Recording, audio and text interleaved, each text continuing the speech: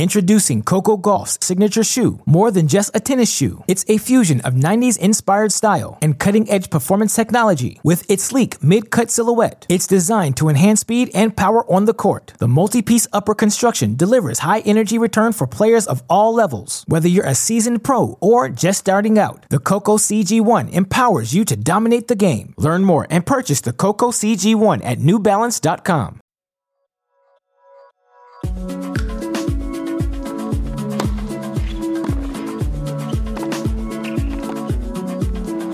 Hey everyone, welcome to the Tennis.com podcast. I'm Nina Pantic. Hey guys, I'm Irina Falcone. Our special guest today is none other than Jim Courier. He's a commentator, broadcaster, businessman, and former number one. He won 4 Grand Slams during his career, retired in the year 2000, started his company called Inside Out Sports Entertainment in 2004.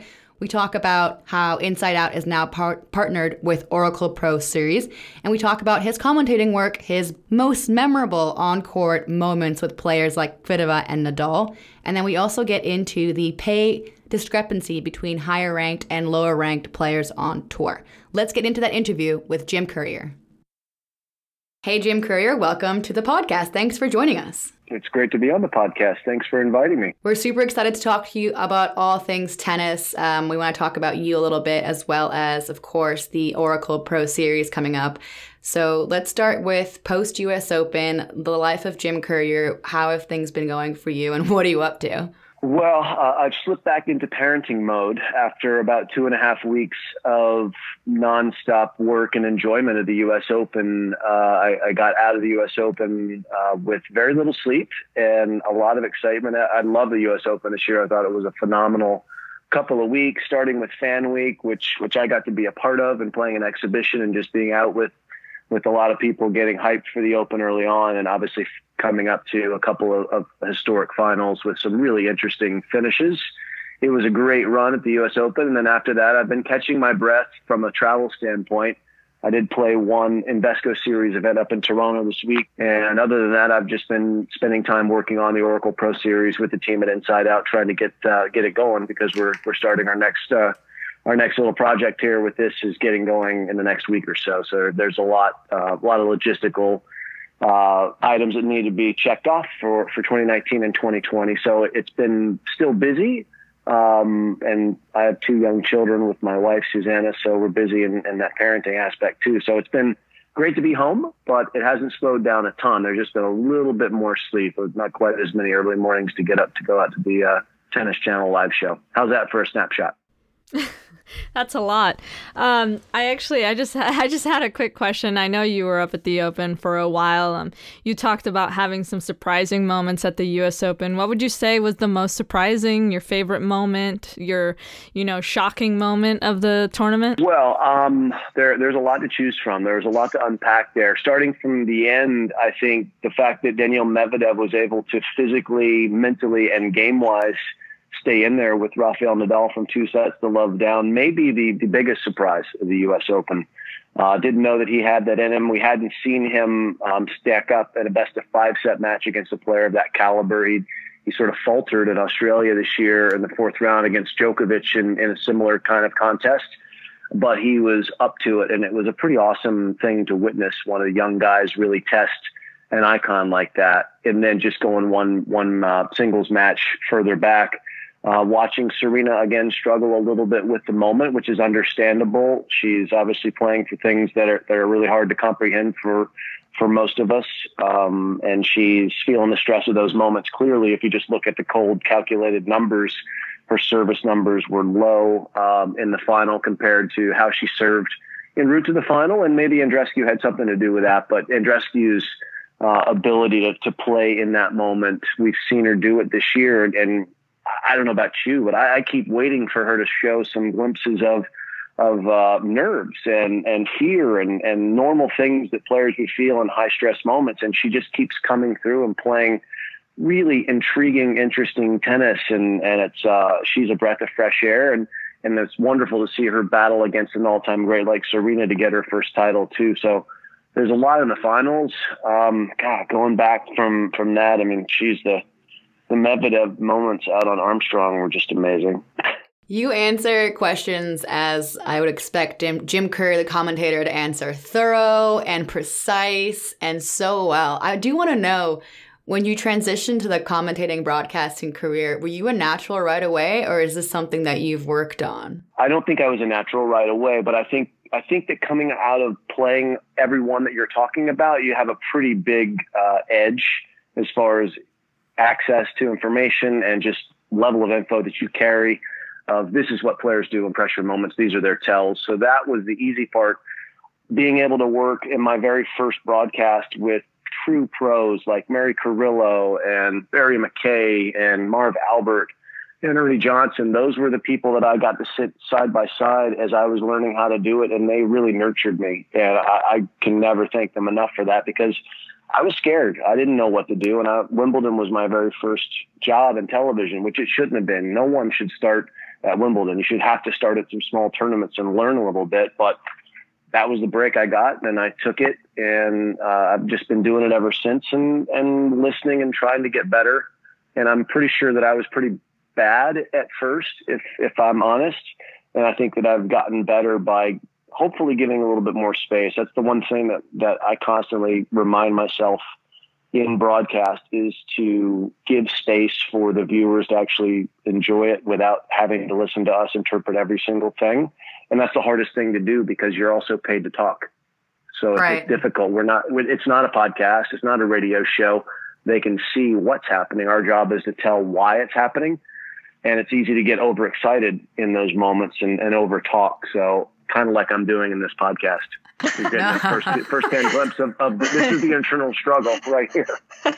No, you're all love good. it. See, the podcast is perfect for this. We want to see the internal dialogue, and we're getting it. How do the nerves compare? You know, you've played in Grand Slam finals, former number one. So, like, how do you compare the nerves of coming on court for like a post-match interview in a packed stadium versus when you played? Can you compare the two? They're actually quite similar to the feeling that I got as a player walking onto a court for a match, where I was a ball of nerves as I would walk onto the court, even though I think most players, Irina, I'm sure you felt this way.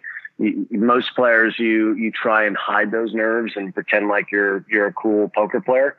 And then you get the warm up. And that's sort of where the nerves can be alleviated as a player before first ball. And that's what the first question really is in those environments for me. I only do it at the Australian Open. It's the only time that I do post-match interviews.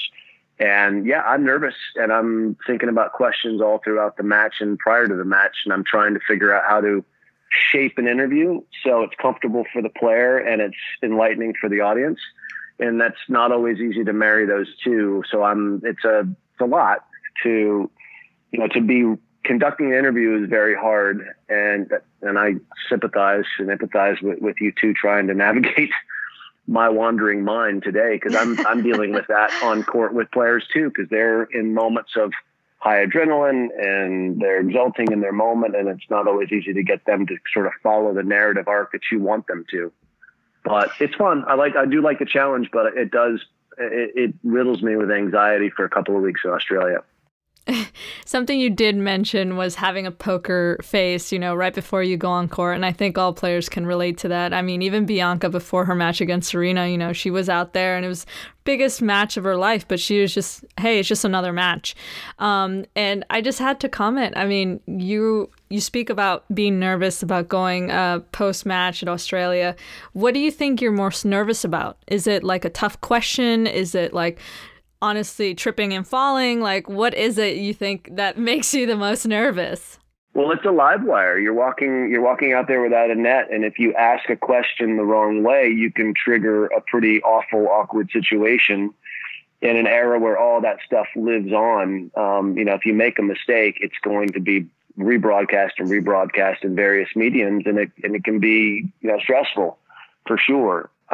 So the most important thing that I'm trying to do out there is to make the player comfortable and to try and allow them a chance to show their personality to the fans. It's an opportunity to get inside the players in a different way. So I'm trying to provide a service for them without saying anything stupid and saying something that'll make them feel bad. I'll give you a real clear example. I was given the opportunity this year with Channel 9 in Australia to call women's matches in various situations where I was either the play-by-play or the analyst. But in each of those occasions, I went out and did post-match interviews. And I don't know the women's tour players quite as well as I know the men's tour players. And I, in particular, had to go out and interview Petra Kvitova after a really important match. And it was really central. She was back in the final of a major for the first time since she had, the invasion with the intruder where she was attacked in her home. And I needed to bring that into the fold for the people at home to understand what a seminal moment this was for her in a sensitive way. And I was horrified when she broke down in tears when I asked the question. And it was the most respectful way that I could ask it, referencing it without directly touching on it. And it was one of those moments where I held the microphone and she was crying. And I thought, I think I've just ended my career. And because you're not supposed to make someone cry in a moment of joy. But she was really kind and courteous afterwards, and I felt awful. And then, talk to people like Renee Stubbs who go out and do that same thing too. Like, how did it look? How did it feel from your lens? Did I cross a boundary? And they said, no, it was okay. It was just one of those moments where she's been asked those questions many, many, many times. That's what Chris McKendry told me the next day. Chris is like, I've asked her that question 7 times. She's never cried for me. Why does she cry for you? I'm like, I don't want her to cry for me, Chris. So those are the types of moments that I think people in that position want to avoid. I certainly do, but you don't always get there, and it can be filled with real stress. Well, you never know what's going to happen, right? So you're coming on court after they've just been, having all these emotions and all these feelings and adrenaline. So you never know what's going to happen. I think the moment that stood out to me when I'm thinking about like Jim Courier on-court interview is when you talk to Rafa in Australia and the girlfriend. You asked about his girlfriend. You kind of didn't even really say anything other than, more of a comment. You began the question with his girlfriend and he called her a wild card. And to me, that was one of the funniest things because it showed his personality. I don't know how you crafted it or how you hoped the question would go and the answer, but it became this thing and it was hilarious. And usually Rafa is very by the book and very serious, and he kind of let us in. So that's my favorite moment, I think. Yeah, thanks. I love that moment too because it was unexpected. Because it wasn't something I was trying to generate for him. It was more just a comment of, I never asked him about his girlfriend because she was never in Australia, and she finally came down, and I felt it was one of those matches where he won very easily and very quickly, and those are the moments when you have a little bit more license to go deeper instead of trying to get the next match on. So I went there and said, she's here. What have you guys been doing? It was a super generic throw to him just to get him to talk about her, and then he went with the crafty comment, which was really funny. And people don't get to see the humor that Rafa certainly has. And it's tricky, I think, to be funny in a different language than your native tongue too. So there was a lot there, which was really a lot in a small moment. And yeah, I love those little moments where they give you something unexpected. And you've definitely played many good matches at all of these Grand Slams. How often do you think about your playing career? I know you retired in 2000, so it's been somewhat of a minute, but do you reflect fondly? I mean, you accomplished so much, and people maybe know you more as a commentator now, which is crazy, but how often do you reflect on your accomplishments as a player? I think I reflect on them when people ask me about them, to be honest, mostly. It's funny, I had a moment at the U.S. Open this year where I was just sitting watching. I wasn't even working yet. I was kind of waiting for a match that I was going to commentate on.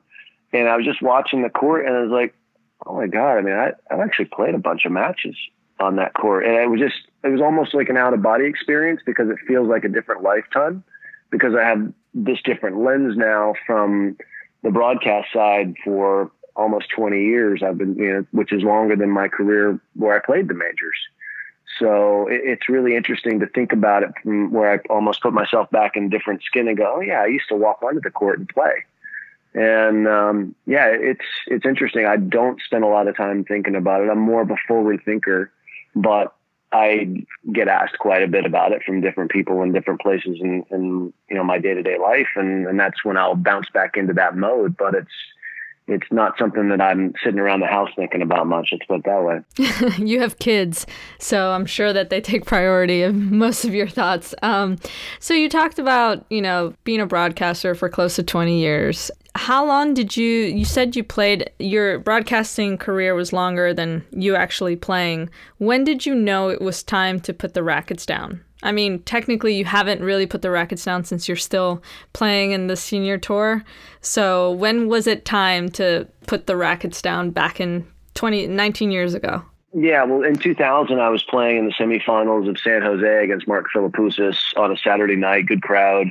I lost a tight 3-setter and I walked off the court and I just wanted to get home. And that's when I knew that it was time for me. I've been battling around the tour for 13 years at that point. And it took a lot of energy for me with my game style, more along the lines of people not familiar with my game style, more along the lines of a Nadal from an effort standpoint. You could see it, you could hear it, you could sort of feel it. It wasn't something that came easy for me, but I love doing it. But I think at that point, I walked out of that match and I knew that it was time for someone else to have that space that was fresher, that was more passionate about it. I hadn't lost my love for hitting tennis balls. I hadn't lost my love necessarily even for competing. I just lost my love for the grind.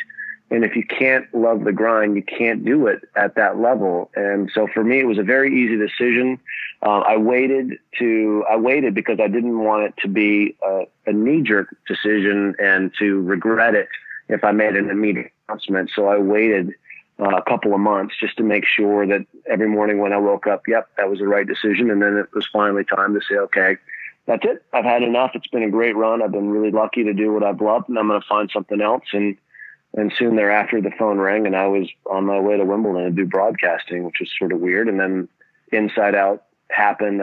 We started the senior tour in America, and it just sort of snowballed that I've been involved in tennis in different ways since then. But I've always continued to hit tennis balls and compete and love it, but just not at that ATP Tour level, which requires 100% of your focus every day. Introducing Coco Gauff's signature shoe, more than just a tennis shoe. It's a fusion of 90s inspired style and cutting-edge performance technology. With its sleek mid-cut silhouette, it's designed to enhance speed and power on the court. The multi-piece upper construction delivers high energy return for players of all levels. Whether you're a seasoned pro or just starting out, the Coco CG1 empowers you to dominate the game. Learn more and purchase the Coco CG1 at newbalance.com. Hey listeners, this is the Tennis.com podcast with special guest Jim Courier. He's talking about his life after tennis and how he got into the business world. Everything from commentating to his company Inside Out to the Oracle Pro Series Tour. Let's get back to Jim. So Inside Out Sports Entertainment, you started that in 2004, I believe, so not very long after you retired at all. What's the company and what was the goal of it, and how did you, I guess, start that part of your career? Because it feels like you have like 5 careers going at the same time right now. So that particular one, what's the story of the origin? Well, it really came from the charity world. I was doing a charity event, an annual charity event to raise money with a tennis exhibition, and had a musical component to it. And from there, I became interested in the business side of tennis. And my business partner still at Inside Out, John Venison, and we talked about there being an opportunity for a senior tour in the United States. There was one internationally, but there were no events in the U.S. My generation of players had either just retired or, in Andre's case, was on the verge of retiring. And we saw an opportunity to provide a lot of events with familiar names in the U.S. marketplace. Knowing that historically most male retired players continue to compete. And one of our disappointments with our business so far is that we haven't been able to convince enough of the retired female legends to go out and compete. We've gotten them to play in many one-off exhibitions and one-night exhibitions and things of that nature, but we've not been able to create a similar women's competitive tour because they just haven't wanted to compete at the same levels is the weird word, but the same intensity that the men are willing to do. So I still think there's an opportunity for that down the road, and I hope that we'll be the ones to be able to do it, but we haven't gotten there yet. But we did see the opportunity on the men's side. We created the tour. It's been ongoing. It's changed a few sponsors over the years, and Vesco has been our partner now since they bought Power Shares for quite some time. and it's been a success. We've had a good run thus far, and we continue to keep going. Just came from Toronto this week. We've got a couple more the rest of this year, one in Los Angeles, one in Houston, and then we'll be back at it again in 2020. So the business side has been something I've been educated in. I didn't go to college, so for me it's been a real learning curve and a real wonderful one to understand how the world of tennis actually operates. It's made me a better person in general, having to answer to people and not just be the talent, so to speak, which is a one-sided affair. So I think it's made me better in all of mine, and it's made me a better husband. It's made me a better parent. I've learned to think about what other people need to get what they're after, and that's not something that tennis player, at least my experience as a tennis player, I was very single-minded and very selfish, and this has forced me to step outside of that lens. So it's been rewarding in a lot of ways. Wow, I can't even choose a question to ask you right now. That was a lot of information. But Sorry, I guess I'm unfiltered. No, we love it. Trust me. This is what people want to hear. Honestly, this is what people want to hear. So I guess the first thing is just congratulations on pretty much just coming up with a company and sticking with it. And, you've done so well for yourself and you've done so much for the game. Do you find, you made a comment about how you're having a hard time getting female legends to come out and play. Is it because they're, wanting kids, having babies, having to take care of all that? Or what do you find is the biggest reason as to why you're not getting enough females? So I want to be real clear that we have had a lot of success in having the legends on the female side come out and play in one-off events. So we've had multiple events where we'll do mixed gender, or it can just be one-off special events where they will play. But trying to organize multi-day tournaments, which is where we started with it was the Outback Champion Series, where we would play 3 to 5 days in cities. That we didn't have any success getting players to do it. Players like Monica Seles, my friend from Bollettieri, who I'm still friends with, she just didn't want to do it. Steffi Graf, as we all know, an incredible icon of the game who lives in the United States, but she is an active mom, and that's what she wants to do with her life. And everyone has that choice, and all we can do is inquire and see if it's possible. And if it is, then we'll go out and solicit sponsorship, which is what it requires for these things to function. But if you don't have the players, you can't actually go out and even talk to the sponsors, because how can you tell a sponsor, hey, we're going to deliver this, and you can't get the players to actually show up? So it really is player driven, and the men's side as well. So I don't know why. All I know is respectively, we inquire, we make the questions to the agents or to the players themselves and see what their appetite is. Historically, it hasn't been enough for us to go out and try and get something done from that standpoint. But we've still been able to enjoy having them as part of some inside out events from time to time when it makes sense for their schedule. Does that make sense? It does. It makes sense. It also makes me think maybe you're excited for when Roger and Rafa and Novak stop playing and can join your tour. That would be incredibly exciting. History shows that the great players continue to want to play. From Rod Laver on down, all the great ones who have been healthy have continued to play in various exhibitions or tours over the years. And I suspect that even though, and there have been many iterations of players that have not had a financial need to do so, the original ones did. So, of course, these players that you're mentioning, and Serena and Venus and other legends like that, they won't have a financial need to do it. But if they want to compete, we'd love to help them find a way to do that. They'll have lots of options. There'll be lots of suitors, I'm sure. But, we're here. Our door's open, and we certainly will be having chats with them if and when the time is right for them to go out and try and keep playing after their ATP and WTA days are done.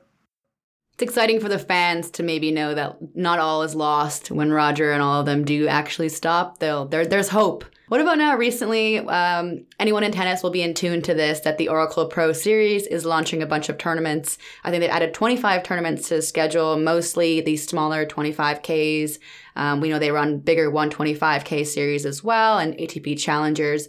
Inside Out has partnered with the Oracle Pro Series. So what does that mean, and how did that come together, and how will you be involved in the Oracle, the new powerhouse in tennis? Well, Oracle, with Mark Hurd's leadership, the CEO of Oracle, they have been investing in American tennis now for several years. Obviously, Larry Ellison, the chairman and founder of Oracle, is a big tennis person. He owns Indian Wells personally, loves the sport.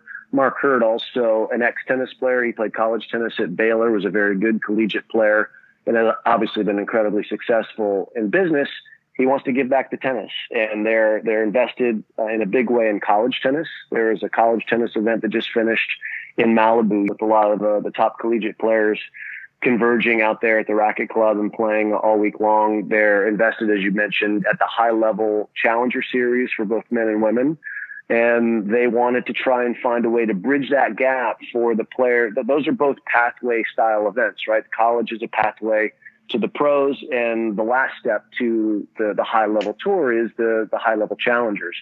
So there's events in the middle, and that's where they're investing now. So Oracle had the vision, with Mark Hurd leading the way, to try and essentially level the playing field for American-based players compared to Europe from a minor league standpoint. So in Europe, if you're a male or female player, there's so many opportunities week in and week out to stay near home, not have to spend as much money to travel, to be able to play, to pursue your dream, and to see if you're good enough to get into the top 100, which is the end game, right? If you're top 100, you're on tour, you're playing the 4 majors, you're making a nice living. That's what everyone wants to do within this realm of the pathway. And Oracle is aiming to provide that level playing field for American-based players. And with that, we started talking to them at Indian Wells this year, having done that Newport Beach.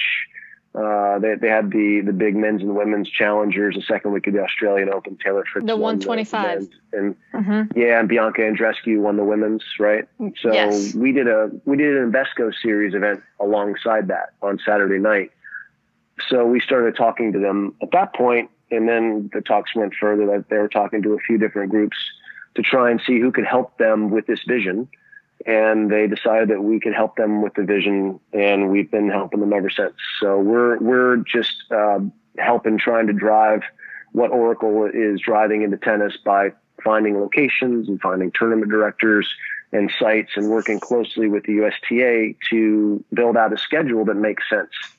And that's what we're doing. And we're starting October 6th out in Los Angeles at the Claremont Club with our first mixed gender event, 2 25K events, a men's and a women's. And that's one of the great things about this as well, is it's an equal gender opportunity. They're going to commit the same amount of prize money to the men and to the women throughout the course of this deal. So it's a great opportunity for American-based players. It's not, obviously, yes, it's focused on helping American tennis players, but if you're a college player or someone who just wants to be in the United States, you don't have to be an American to get into these tournaments, of course.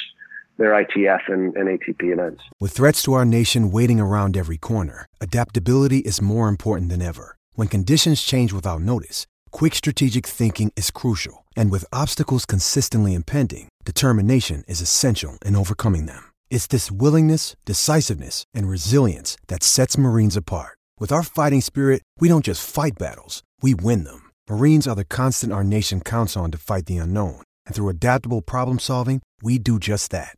Learn more at marines.com. Hey guys, we're here with Jim Courier, former world #1, one of the best commentators out there, and we are talking all things tennis, all things Inside Out, his company that he created once he was done with his career, and a little bit about prize money. Yeah, so you mentioned players are trying to make a living. More and more players are looking to, obviously make more money. And the lower ranked players are obviously the ones that have been kind of pushing a little bit to earn more. On Tennis Channel, during the US Open, you talked about trying to make a push for more prize money for players in the earlier rounds, qualifying and doubles at Grand Slams, without taking money away from, the people that win it. Obviously, we know that Novak and Roger are very, very rich, but someone ranked 150 is not. So what is kind of driving you for this campaign? Because I think your theory is the top 250 should be making good money, 250 to 400 should break even. I don't know, Irina, what her take is on this. I'm kind of curious if it's similar. So what's pushing? Should we start with Irina? Yeah, Irina, what do you think? So what's considered? It's all about what's considered good money, though. What's that number? Right. So what I think, if you were here's my philosophy, just to give you sort of the overall. if you're in the top 250, you should be making a living where you're putting money away. Like you're not just breaking even. If you're 250 in the world, you should, if you're managing your expenses properly, you should be able to put away, say, something like $50,000 after taxes, after expenses, all of that. So you're not getting rich doing it, but you're also not in debt doing it. And then the goal for the 250 to 400s would be to break even on that. So you can invest enough in yourself to stay out there from an expense standpoint. And obviously players that have the help of federations or sponsors would have more access to capital, but just a player who's out grinding away, trying to see if they're good enough to make it to the tour level would not be losing money. And my thesis, and I've been really pleased to hear that this is also the thesis of the ATP and the WTA executives who are also making the same push. I've just basically uncovered what's already been going and uncovered just for myself. It's not like it's a big discovery, but it's been pleasant to see that they've been trying to help these players that are a little further down the food chain that are not quite as high profile. In the same way that, let's say that you're playing college basketball for USC and you're a female and you want to make it to the WNBA, or you're a male in the same place trying to make it to the NBA.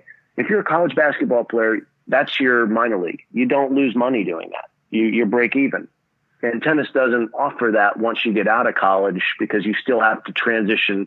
You don't get drafted to the top 100. You have to earn your way up there. So that's my thesis, is how do we help players break even, but also we don't want them, if you're 250 to 400 for too long, you should probably go do something else at some point. So we don't want them necessarily, I don't even actually worry too much about that, but you don't want them hanging around for too long and taking up spots for younger players that might get blocked down there but should be getting to quicker, if you know what I mean. Yeah, that makes sense. It's complicated, but the whole reason I started looking at this was simply the winners' checks and the runner-up checks are so eye-popping these days compared to what they were 10 years ago. And this is long after I retired. It's just even the last 10 years, they've jumped so dramatically at the slams, which is awesome. It's wonderful. I wanted to know, are they sharing the money at the bottom of the food chain in a better way? And the answer is yeah. Actually, the growth rates in the first and the second and the third rounds are higher over the 10-year period than what the winners' checks have grown. So they're doing a really nice job of that. I think they're going to continue to do that to try and support the players that are not the high-profile players who have all the off-court earnings opportunities, because that's the big difference. The top players can make so much money on and off the court. Prize money can be just a small part of their earnings. But when you get to 75 in the world, unless you're a young player from a high-profile country with sponsors, prize money is sort of everything you make. And it's really important that they're able to put some good money away if they're in the league, because you're in the league. I totally agree with you on that, Jim. I remember, I think it was Christiane, she said, you may have heard this tweet that she was talking about. The last time she played main draw at US Open, I think, was 2008 or 2009, and 10 years, and it was like $18,500 first round loss in main draw. And this year it was like $58,000 first round loss. I mean, that's a huge difference. So, I mean, I people talk about it all the time. You know, why aren't players getting more money? I think the number was like 13% of what players make at the U.S. Open compared to what they profit from.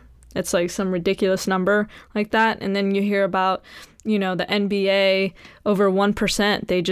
They had the lockout. They just would not play over 1%. And it was like 49-51.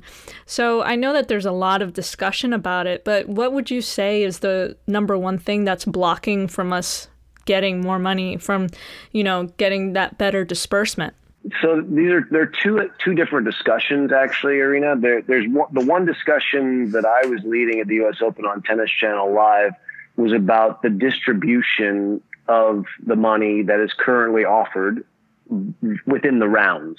So how much would the first round and the second round make versus the finals, and how much of that overall pot was going to go to the last couple of rounds versus the first 4 or 5 rounds. So that's been more my angle. The second discussion, which is a more toxic discussion, is the one that you're touching on, which is how much of the overall gross revenue should the players receive from these tournaments. because it is a rather low number compared to some other sports leagues. And there are lots of different ways to break that down. And I don't really have a view on it right now because I'm not as educated on it, having not sat in the meetings with the Players Council and with the Slams to actually understand what the hard numbers are. But I do know that there are going to be some hard discussions had between the players, especially the ATP, who are really agitating this topic with the Slams to try and get more of a percentage of the gross revenue. I think there's some hard discussions ahead. I hope we don't go into a strike situation. What is the appropriate number? It's such a tricky question to ask. It's really hard to compare tennis to the NBA or the NFL. I think it's a little bit different because we're not team sports. The players actually incur their own expenses. That's not something that happens in other leagues. So that would certainly give, you would think, the players an argument to get more of the money because they're not covering those expenses. It's complicated. I really don't want to jump on one side or the other. I just want us to find a middle ground where everyone's happy so we don't have a strike, because I just want to keep seeing good tennis. That's fair. Yeah. It's a very tricky conversation to have because I feel like everybody has an opinion, and a lot of times what it goes down to is when the team sports are brought up, how much more money are they making, and how much more fan base do they have compared to tennis? I mean, it's tough. It's a very tough conversation, but I totally get it. Look, the business in general is tough. Their labor and management is always going to be fraught with peril. There's always going to be friction in those discussions, no matter what the business is. And that's what the tournaments are, management, and the players are labor. And, the players obviously have the ultimate trump card. If they don't show up, it doesn't matter how nice your facilities are, you're not going to have anything. Scab players, I don't think will work that well in tennis. Maybe I'm wrong, but I don't think that JP Morgan Chase would be that pleased if they showed up and all the top players didn't play. But I hope it doesn't come to that. I hope that everyone's actually doing very well. That's the thing. The money has continued to grow. It's almost tripled at the U.S. Open in a decade. Think about that. It's insane. That's just it's phenomenal. Yeah, it's phenomenal. It's awesome. It's wonderful. Let's hopefully not overcomplicate it, and let's just find a way to keep growing together. That would be my naive plea. I feel like I have less stakes in this than both of you, but my take, and maybe it's naive, is I feel like the top ranked players almost get paid too much, and the discrepancy is too big between, making the quarterfinals and winning it, and then the discrepancy between what the top four on the men's side have achieved and how much money they have is light years away from somebody ranked number 10, and they've set themselves apart so far that there's no way to even this out, and they have all the perks of flying first class versus flying on their own private jets, and that kind of lifestyle is such an advantage, and no wonder no one can catch them. It's like a different life they're living. But I don't know if that would help anything. Taking away from the rich is not right, maybe, but I think there's a huge discrepancy. Well, they certainly have advantages because they can afford the best of the best. There's no question about that. They're also underpaid as far vis-a-vis what value they bring to the tournaments and who's selling the tickets. That's both male and female. The top players are underpaid, but to their great credit, this generation of players, led by Roger and Rafa and Novak, they've gone in to the majors and they've been the ones saying, hey, we're okay. We make plenty of money. Let's make sure that a lot of this money is flowing down. And that was part of the discovery in looking at the last decade or so of where more of the growth on a per round basis has gone and has been in the first 3 rounds, the 4 rounds. And I think they do plan to do more. I've talked to Steve Simon. I've talked to the guys at the ATP with Ross Hutchins and Jorge Escalon, who were leading the view on that. And they're really focused on trying to continue to compress the prize money so it's not quite as big between first round money and the finals money, and do it over time so it's not as obvious. So no one takes a literal pay cut. So just for cold math, that $3.85 million winner's check for the men and the women at the U.S. Open is not going to drop to $2.5 million to get numbers compressed, but more of the growth on the go-forward basis should go to the bottom levels to help them catch up. But, if you looked at the NBA, someone like LeBron James is vastly underpaid for his value to the league compared to the 12th man on the bench who's making $800,000 or $1 million. He's just doing far more for the league, but they also have a system in place where they protect the lower ranked quote unquote players on their benches. And tennis is I think tennis is actually doing a good job of that on the go forward. I really was pleased. I thought it was more drastic than it was, because I grew up in an arena, you're a little bit younger than I am, but back when I started playing on tour, every round doubled. You started out at $2,000 and it was $4,000 for the second round and $8,000 for the quarters in the small tournament, then 16 and 32 and so on. It's not like that anymore. And it's good. It shouldn't be like that. It should be more like 60 to 70% upticks per round. And at the challenger level, it really needs to go much, much less. That's we don't have enough time on this podcast for that. We were just saying, we're like, we've gone in too deep. We're just down the rabbit hole. I mean, I'm sure we can discuss this on hours on end, because there is no, I think, exact answer. There is no exact algorithm that you can really work out. I mean, it's a very tough conversation to have. And if you're talking to a tournament director or you're talking to a player, those are two different points of views. So, and then you have people that are, I've had someone that came up to me and was like, "Oh, you're a pro tennis player." And I was like, "Yeah." And they're like, they should really just think about making those ticket prices for US Open, smaller. It's too much money. And I'm just laughing. I'm like, wow, I'm having people complain about how much they're paying, for ticket prices. Like, I'm not even in that conversation, and I'm getting that kind of feedback from people. So there's just so many different ways to go about it. Yep. There's a whole different universe out there when you start digging into that, and you start looking at the secondary ticket markets where you actually really see the value of the tickets. And then you have something wonderful like Fan Week at the US Open, where it's literally free. If you can take the 7 train or the LIRR, you can go and you can watch not just great players in the qualies playing high impact matches. You can also see the top players in the world practicing for free. I mean, name me another sport where you can go see, you name it. At the Olympics, you can't even go watch the players practicing or training. You can't watch players at US Open golf tournaments play for free. The practice week, they charge for that in the days build up. It's really unique and awesome. But yeah, the ticket prices for the final weekend of the US Open are expensive because the demand is there. Right. And then you get on the fact, well, people are paying for this for these top players, so they should be getting that top player money. So yeah, I hear you.